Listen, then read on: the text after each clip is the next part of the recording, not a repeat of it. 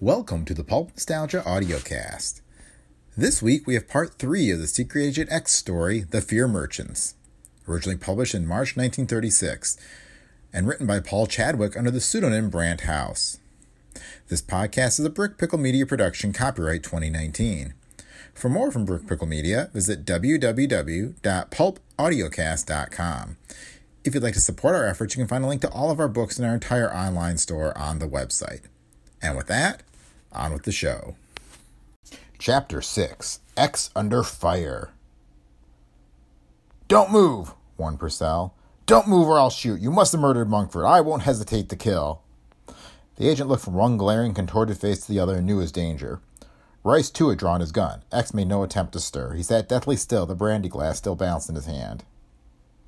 "Shima has telephoned the police," said Purcell. "They'll be here any minute now, and they'll know how to make you confess what you've done with Monkford. They'll find out who you are." "It's incredible," gasped Rice. "I swear it was Monkford. If we're wrong, it's going to be embarrassing." "We're not wrong, Joe. This man couldn't give me those numbers. If it was Monkford, he surely would." The agent screwed his face into a patient smile. "It is going to be embarrassing, you're right. But I'll do my best to explain things to the police. You've both of you been through enough tonight to shake any man." The eyes of Joe Rice seemed to waver in doubt, but Purcell's were steady. "Bluffing won't help you. I've been associated with Monkford for more than 10 years. He always uses his left hand for everything, and he's got a memory like a hawk. He could give me the numbers of every policy in the office if I asked him." Shima spoke up. "The honorable police will be here quickly. They promised most faithfully to hurry." His eyes, bright with fear, were fixed intently on the agent. "This, I should say, is a very extraordinary person, sir. It is Shima's humble opinion that he is man of 1,000 faces." Purcell gasped. "Agent X, by heavens, you may be right. I've heard of him.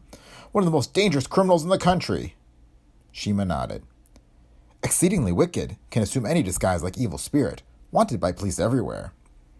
A hush fell over the room. The air was charged with tension. All eyes were fixed on Agent X. Minutes dragged by. Down in the street, a siren suddenly sounded. Purcell spoke with abrupt relief. "The police! Open the door for them, Shima." The Japanese backed away, hardly able to take his fascinated eyes off Agent X. Inwardly, the agent tensed. He had waited, hoping for some opportunity to make a break for freedom. None had come. Now it was apparent that he must make one quickly. The police, aroused by the wave of crime in the city, would shoot first and ask questions afterwards. They would be here any moment. Risking quick death, X made a lightning play. His heels rested hard against the floor. He still held the glass of brandy. He pushed down and forward with his feet, shoving the chair straight backward. At the same instant, he flung the liquor with a sweeping motion in the face of the two men. The stream only touched Purcell, but caught Rice full in the eyes. Rice gasped and fired. Bullets torn to the carpet at the spot where Agent X had been. Purcell fired, but X had tumbled over the chair. As the chair struck, he twisted desperately. Purcell changed the angle of his automatic, shooting straight at the chair. Bullets slapped against it. Purcell, swearing again, swung his gun muzzle to change his aim. But X had grasped the edge of the rug on which Purcell stood. He gave it a violent yank at the moment that Purcell pumped the trigger. Death missed the agent by mere fractions of inches. Purcell flailed his left arm wildly, trying to keep his balance. He lost it, toppled, and fell. Instantly, the agent was upon him. He pinned Purcell down, crashed a fist into his body, and disarmed him. Rice had wiped the brandy from his eyes. He leaped forward to bring his gun muzzle thudding on the agent's skull. X saw him from the corner of his eye and kicked out viciously, making Rice stagger back. But a shrieking, hissing cyclone of human energy leaped across the room. Shima flung himself on the agent's back, fingers around his neck. The agent had dropped his gun. In his desperate excitement, he was resorting to primitive methods of battle.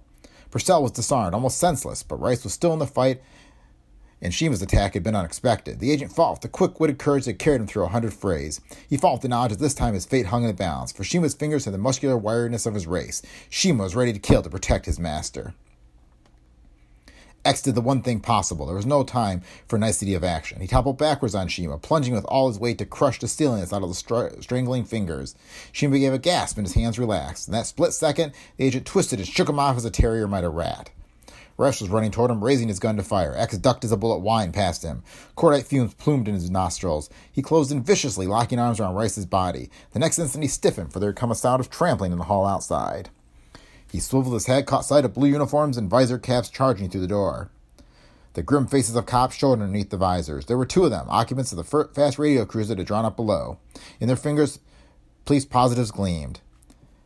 "This is the man!" screamed Rice. "Help me! He's killing—" X cut the words off with a savage short-arm punch as he police didn't see. as Rice swayed away from an X pointed Sheen with his other hand. "He's trying to murder us!" The cops stood confused a moment. They had come in answer to a telephone message that a desperate criminal was in Purcell's apartment being held prisoner. But Purcell, Monkford, and Rice had become familiar to the police since the arson outrage had started. They didn't know whom to arrest. The Jap looked as likely as any. They started toward him. "No!" screamed Rice, getting back his breath. "It's this man who's posing as Monkford!" The police stopped again. Their uncertainty gave X his chance. He ran straight toward them in long, flying leaps. He struck right, then left with hammering fists, knocking them both to their knees. He reached the door and slammed it behind him, plunging quickly along the apartment hall. The elevator that brought the two cops up was still at the landing. Its uniformed operator was waiting, glued to the spot with curiosity, anxious to know what the trouble was. "Mr. Monkford!" he gasped. "What's all the shooting?" "Down," said the agent. "We've got to get more help." The boy jabbed his controls and the car shot downward. It reached the bottom floor. The grill clicked open and X plunged out. A man in an immaculate frock coat came running up, wringing his white hands distractedly. "Mr. Monkford, I don't understand any of it. Someone just telephoned down from Mr. Purcell's apartment, said to hold you. You'll excuse me, I hope." "Certainly." The agent's arm flashed out. His open hand caught the man in the chest, pushed him back forcibly into a potted palm. The palm toppled off its pedestal with a crash of crockery, and the apartment manager sprawled on top of it screaming. X bolted for the door. Other police cruisers were moaning down the block. The agent ran to the end of the alley, climbed a fence, and was soon lost in the shadowy courtyard beyond. There, crouching in darkness, he changed his disguise quickly. There was no time for careful work. His long fingers moved with seeming magic over his features, remodeling them to one of the stock impersonations he sometimes wore. This was necessary. There would be a police broadcast out for the man who looked like Monkford. Every cop, every detective would be watching for him. In his new role, surely he wouldn't be recognized, he chartered a cab, raced back to the vicinity of his hideout where he had left Monkford. He walked the rest of the way on foot, entered the shuttered house with a special key, came to a pause in the mysterious room whose silence was disturbed only by the breathing of the two sleeping men. The agent worked quickly, putting Monkford's clothes back on him, returning everything that had been in the pockets. Then he took the two unconscious men back to Monkford's car. He laid them on the floor of the rear compartment, spread a dark robe over them. But before he drove the car out, he put on another set of plates, one of several he had made himself for just such occasions. If he had left Monkford's own on, he would have run the risk of being waylaid in the first few blocks. Sharp-eyed police would be on the lookout for Monkford's car. Even with the new fake plates, the agent drove swiftly, carefully. He was glad when he finally felt free to abandon Monkford's car on a side street far from his hideout. Both men would regain consciousness in about an hour and could then tell whatever story they chose to the police. The agent paused in a dark doorway, and his fingers went again to the tiny radio instrument in his belt. He engaged the cord of the receiver, tapped out the secret signals that could be heard by Bates. Almost immediately, an answering series of dots and dashes buzzed in the receiver. The agent's fingers pressed the button key again. "Waiting for report." "No trace of boss Santos, scouring entire city. Santos dropped out of sight 3 months back. His racket men not seen recently in underworld haunts. Police also stumped." The agent tapped the reply. "Get in touch with operatives in all key cities. Check up on jails and prisons. Don't stop till light is thrown on Santos' disappearance and whereabouts of mob. What of Heron?" "He seems frightened. Has hired private detectives to guard home. One of our operatives has taken room across street. H being shadowed." Tapped X. "Good.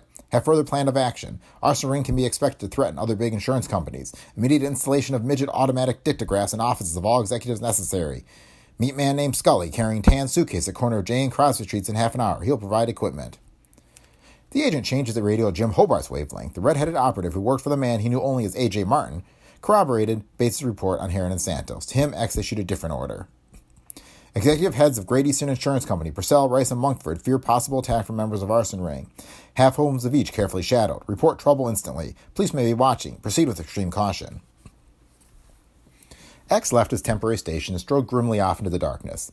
He himself had played a role of Scully and distribute midget dictographs to Harvey Bates and his operatives, who would then be in position to learn any extortion threats that the Arson Ring might send. 18 hours later, Agent X paced the floor of his secret hideout. The light of battle shone brightly in his eyes. A sardonic, humorless smile twitched the corners of his mouth. The day's papers were spread out on a table beside him. Their front pages were taken up with the arson menace and the details of the shocking murders.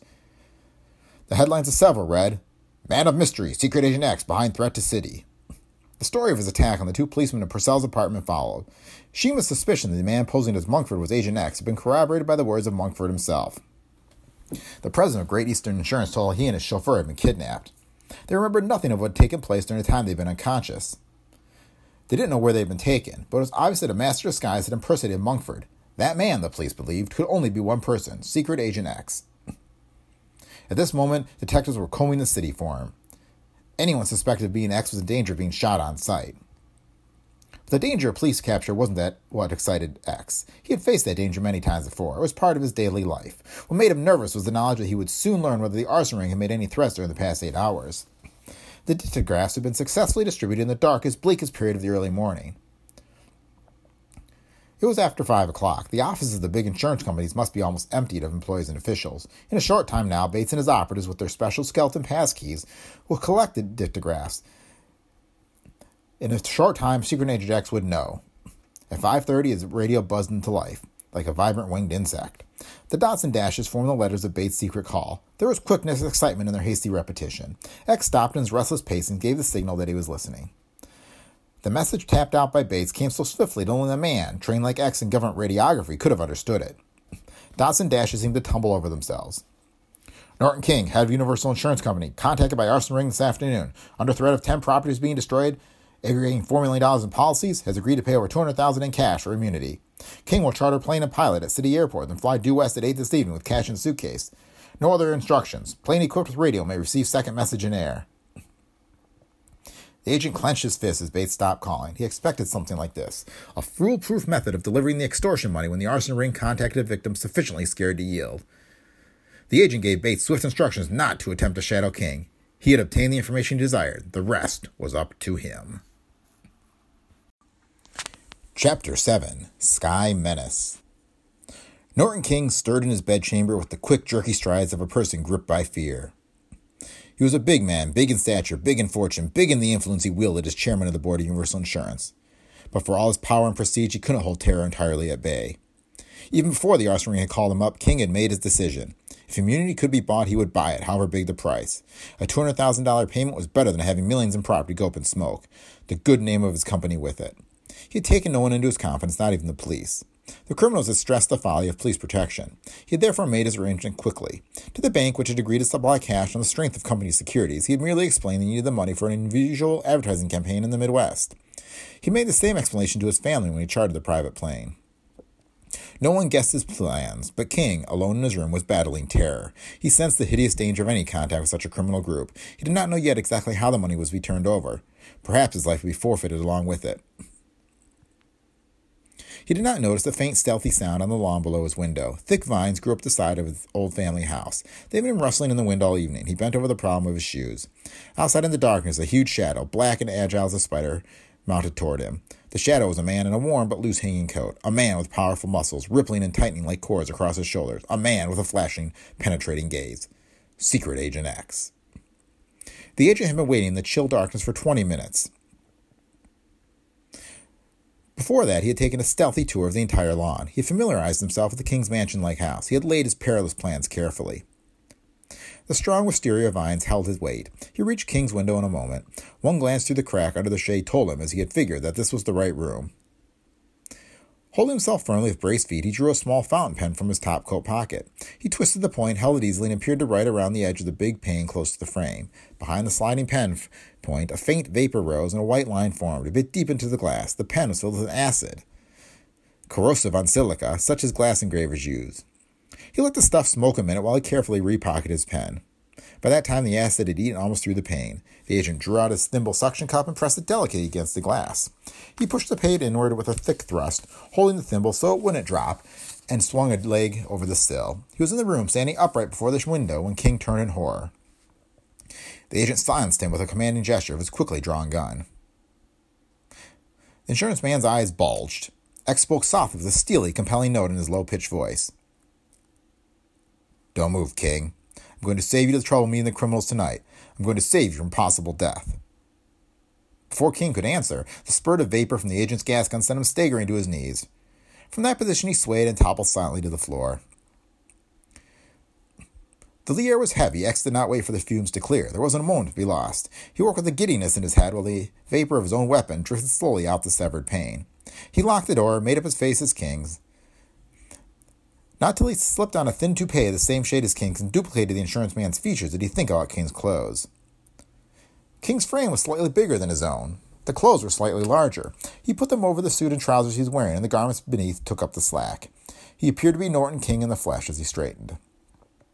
His face was tense. Any moment there might be an interruption. He was working against desperate odds being so close to King's family. He quickly lifted King's inert body through the closet door. He made the man comfortable with pillows, then he closed the door and locked it, keeping the key. Steps sounded below as he descended the stairs. King's wife, a pretty, gray-haired woman, came toward him worriedly. "I hate to have you take a plane, Norton, at night like this. Couldn't you possibly wait until tomorrow?" Those few words told X that Mrs. King had no inkling of her husband's mission. He patted her arm and spoke in the voice he had carefully memorized from the dictograph cylinder he picked up in Bates' office. "Don't you worry. There is nothing to fly in these days. I'll be safer than I would in a taxi. This deal can't be put off, but you'll hear from me in the morning." There was a vaguely troubled, uneasy look in the woman's eyes. X kissed her on the cheek and strode to the door with a cheery, "Goodbye." He took a deep breath of relief when he was outside. A taxi bore him to the downtown bank where he learned previously that the suitcase of cash was ready. He took the suitcase and was driven in 20 minutes to the city airport. His pulse started faster at sight of the trim monoplane drawn up on the cement apron before him.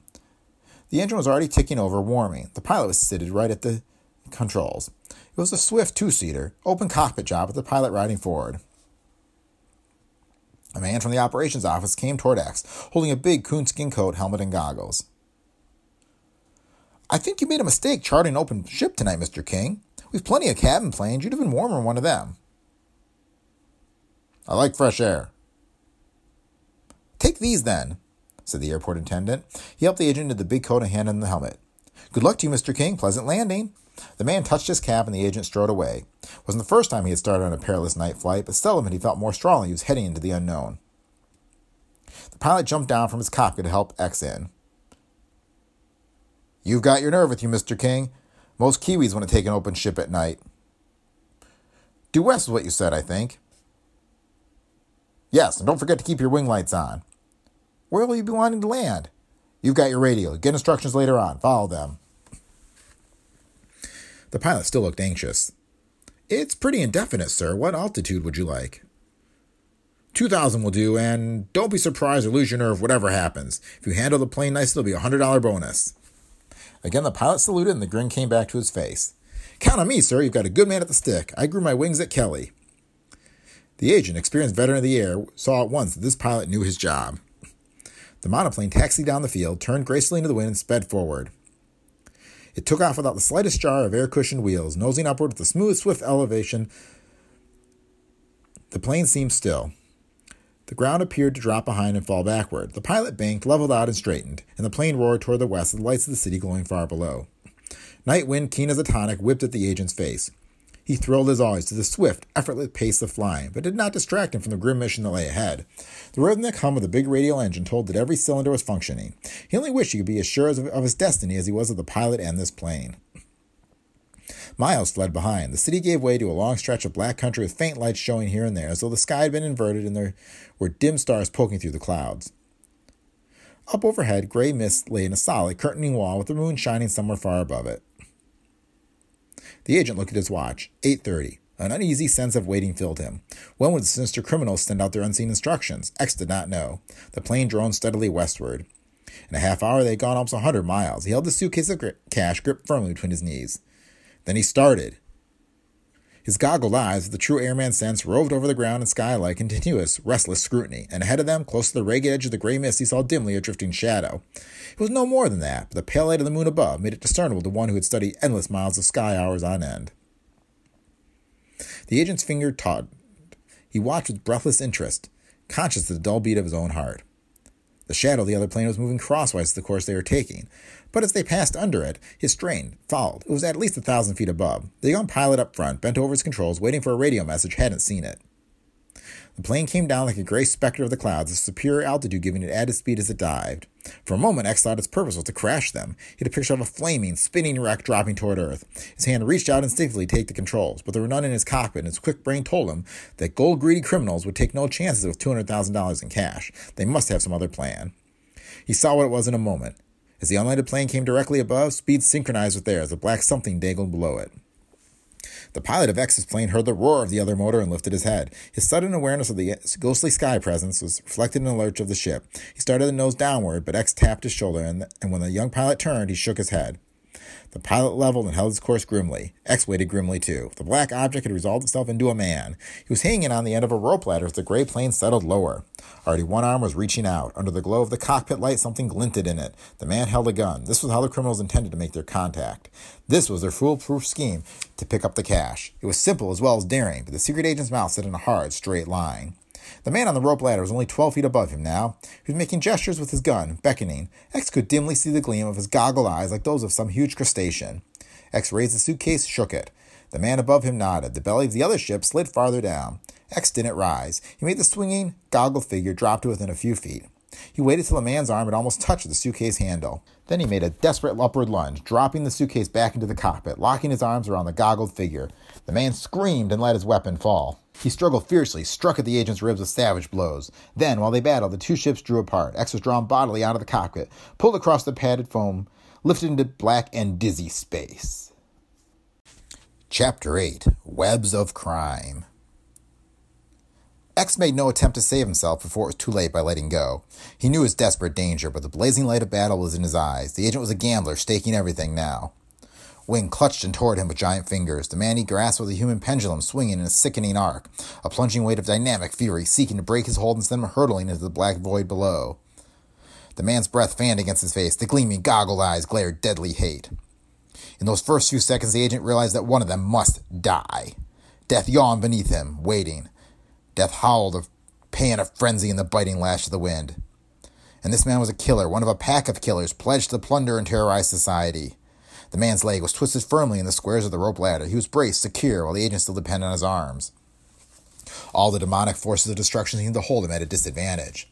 The fingers of his left hand clutched a rope strand behind the man's straining body. He risked freeing his right, clamped his legs around the other, and struck with piston blows. Under the force of them, the man screamed again. Then his arms threw up. He crooked both hands around the agent's throat. He pressed with the merciless ferocity of a killer. Stars that had no existence streamed for a moment before the agent's eyes. Pain speared his windpipe. He struck blindly, steadily, and the man's grip did not weaken. The heavy leather flying coat that the other wore was padded like a quilt. Fists against his body had little effect. The agent jerked back, risking a loosening of his hold, forcing the man before him to straighten his arms. The strangling thumb still held, biting deep into the agent's throat, shutting off his wind. The agent struck up between them in a rocket-like jab that brought his knuckles against the man's bony chin. The man quivered. He butted his head savagely against the agent's face. His helmeted skull pressed in the agent's goggles, almost broke them against his eyes. Pain racked his forehead. Again, his fists flew up, striking at a more acute angle, meeting the hard flesh of the other's jaw. The man sagged forward. The agent twisted away. The hands at his throat broke loose, seeming to tear flesh with them. The man freed one leg from the ladder and lashed out with his doubled-up knee. It caught the agent in the side. For an instant, pain almost catapulted him to his death. The man's knee struck close to an old scar on the agent's body, a scar made long ago by shrapnel, shaped like a crude X. It was a vulnerable spot. Under the weight of the blow, the agent's heart seemed nearly to stop, and blackness pressed at his brain. He twisted again, swinging sideways out into space, sensing dimly the man's knee would strike again. It did, but this time glanced off the agent's coat. X put all his ebbing strength into his arm. His fist connected with the man's bony jaw. The man doubled up, his body jackknifed forward. A shriek tore from his slobbering lips as he plunged downward. His trailing hands clutched desperately at the agent's coat, almost taking X with him. In a moment he was gone, swallowed by the night. Weakly, dizzily, the agent gripped the dancing ladder. Then his eyes jerked up to the roaring ship above. He tried to climb toward it. For an instant, silhouetted against the moon-blanched clouds, he saw the monster-like fuselage of the plane with wings outspread. He caught a glimpse of the helmeted head of the pilot. Then a light winked on. Dazzling, lancing beam fell on the agent's upturned face, blinding him utterly. He swung backwards with all his might under the belly of the ship, avoiding the beam. Momentum brought him back in a moment. The light caught him again, and a sinister cough above the roar of the Skycraft's motor told X that the pilot was shooting. The leaden lash of a bullet brushed his arm. He clawed at his heavy coat. His hand plunged down to a pocket beneath it. His fingers came back grasping the butt of an automatic. With deadly, desperate aim, he fired upward. His first shot missed. The second sent the light spinning into space. He did not know whether he'd struck the pilot or merely hit the flash. His eyes were still blinded by its beam. In a moment they cleared, and the winking flame above him told the man overhead was still firing. The agent pumped the trigger, and the firing ceased. For a second his heart stood still. He started to climb desperately. What if he had killed the pilot? He had no time to think. Inhuman force seemed to strike him. The wind became a substance, rock-hard against his body. The rope ladder tautened like steel as the ship dived, jerking it back. The plane was plunging earthward. He waited, teeth clenched, hands like talons, his body straightening out like a fish drawn behind a speedboat. The plane, which had been above, was now almost ahead of him. Its speed mounted till the wind in its wings was a scream. At first, he thought the pilot had been shot and lost control. Then he sensed the man was alive and filled with deadly purpose. He was power diving desperately, trying to whip the agent off. Somewhere below, the black ground was rushing up. The mad dive continued through seconds that were eternities. Only the agent's steely muscles prevented him from losing his hold. There could be no question of climbing now. If he hung on, he would be lucky. Breath came from his mouth in a choking gasp. The black earth had taken form and shape. There were lights showing, the lights of a broad highway. The pilot was plunging toward this. The man above had devised a sure way of killing him. In a matter of seconds now, his body would strike either against the trees that lined the highway or against the wires strung along it. The pilot was taking a chance to destroy him, counting that the frail rope would break, that X would be torn from his hole or battered into jelly. The plane began flattening slightly as the man above lifted his nose. He was pulling out of his dive to save his own life as he neared the ground. The plane heeled over like a ship in a storm. It was almost level. The pilot brought it around in a screaming bank. He headed straight for the glistening telephone wires that edged the road. With lessening speed, the agent's body trailed lower. He saw the wires rushing toward him. They would cut him in two, shred his body like meat across a chopper. In front of them, he saw something else. There was a glint of the reflected light on water. A pond or lake lay beside the highway. With teeth clenched, knowing that certain death awaited if he held on an instant longer, the agent let go his hold and dropped. His body turned over and over in the air under the thrust of his battery momentum. He could see nothing, hear nothing, save the roar of the wind in his ears. An instant, without his knowing it, his life hung by a slender thread. For the arc of his fall carried him almost beyond the pond, up to its very edge. He struck in 6 feet of icy water with a mighty splash. Half on his back, half on his shoulders, the air was knocked from his lungs. The pond's surface seemed as unyielding as cement, so great was his speed. Only his thick coat saved him from broken bones. He plowed through the water, choking, gasping, finally coming to a stop, feet jammed among slimy reeds. He lay for a minute, too dazed to move, then pulled himself weakly upright. Something moved above the string of roadway lights. A gray shadow flat and turned. The plane was coming back. X sensed what this would mean. He tried to move and his knees sank into thick black mud. A roaring monster swept down upon him. He fell forward on his face and reached for the reed stems. The plane's landing lights and a spotlight mounted on the motor cowling were on. It skimmed down so low that its air wheels almost brushed the back of the agent. The pilot had seen him, realized the X wasn't dead. The man was shooting insanely. Bullets spattered in the mud close to X, making miniature craters, sending black jets against his face. One plucked at his shoulder, ripped the coat sleeve open. The plane swept on and darkness closed in again. The agent drew himself slowly into the reeds. Later that night, 3 mysterious figures sat in a darkened room. Masks concealed their faces. The glint of their eyes through slitted holes in the thick material was sinister, determined. They crouched like grim vultures around a wide-topped table. They appeared to be hardly breathing. Their postures were frozen, their glittering gazes were fixedly intent. No sound penetrated the chamber till one of them gave a short, harsh laugh, coming almost as an explosion in the silence. The words which followed, low and muffled by the fabric across his mouth, were like whispering echoes in the hideous twilight of a tomb. "We've been fools," he grated. "Fools to run the risk of letting this man live when he might have killed him. Fools!" Another of the masked figures nodded in bitter agreement. 200,000 gone. Our first payment snatched from our noses just because... The third masked figure held up his hand and broke angrily into the conversation. "Wait. You both know as well as I that collection is the stumbling block of all such schemes. We discussed that in the beginning. Look at kidnapper the G-men have jailed. Look at the number of extortionists who have been caught. It's no game for children. Or cowards." He glared around for a moment. When no one answered, he continued in an undertone of contempt. "Why get hysterical? 200,000 is nothing to what we'll make later on. Our plan has limited scope, unlimited possibilities. This setback tonight needn't worry us. It's proof that our idea is fundamentally sound. People are becoming frightened. Frightened people will pay." "What good will it do if we can't collect?" "We can collect. We will. The police didn't bother us, did they? The interference came from one man only, a man we knew at the start we would have to look out for. Now we've had definite proof of his daring. Now we know where we stand." "With Secret Agent X." "Yes, with Secret Agent X, and I'm glad you didn't succeed in killing him the night after he'd taken the money." "What? Are you mad? Do you mean that?" "Yes. He showed up the weakness of our method of collection. No one else would have dared attempt what he did, but the next time our contacting plane might easily be shot down. Suppose there'd been 1 million waiting instead of 200,000. We would have lost that too. We've got to find some better method." "I agree, but we can't afford to trifle with X. What made you suggest in the first place that we study his habits instead of killing him outright? It was a mistake. He must die." "He will die when we've finished with him. But I've thought of him in connection with a certain plan from the beginning." I'm going to ask you a question. What sets X apart from all other criminals? How has he managed to escape police for so many months? You know as well as I, it is his skills at disguise. Exactly. And we've had convincing proof of it. Even though we were familiar with his habits, we didn't suspect that he played the part of Norton King, not till the incident happened in the plane. He fooled us. Has it occurred to either of you that such a man can go anywhere, appears anybody he pleases through his ability impersonation, would make the ideal collector for our own undertaking? You're being absurd. Theatrical. No. I am in dead earnest. X spoiled our play tonight, preventing us from cashing in. Now I propose that we make him our collector. It can't be done! You want to know it? If that's what you've had on your mind all along, you're insane. X is a lone wolf, a crook who has no friends in the underworld and no allies. He plays for high stakes, but he always plays alone. We've nothing to offer that would make him join in with us. If we had, we wouldn't trust him. The man who had proposed X as a collector laughed. There was harshness, wickedness in his mirth. Everyone has a price. Not X. He has power, position, money. He's independent. You'd be playing with fire. Fire is our specialty.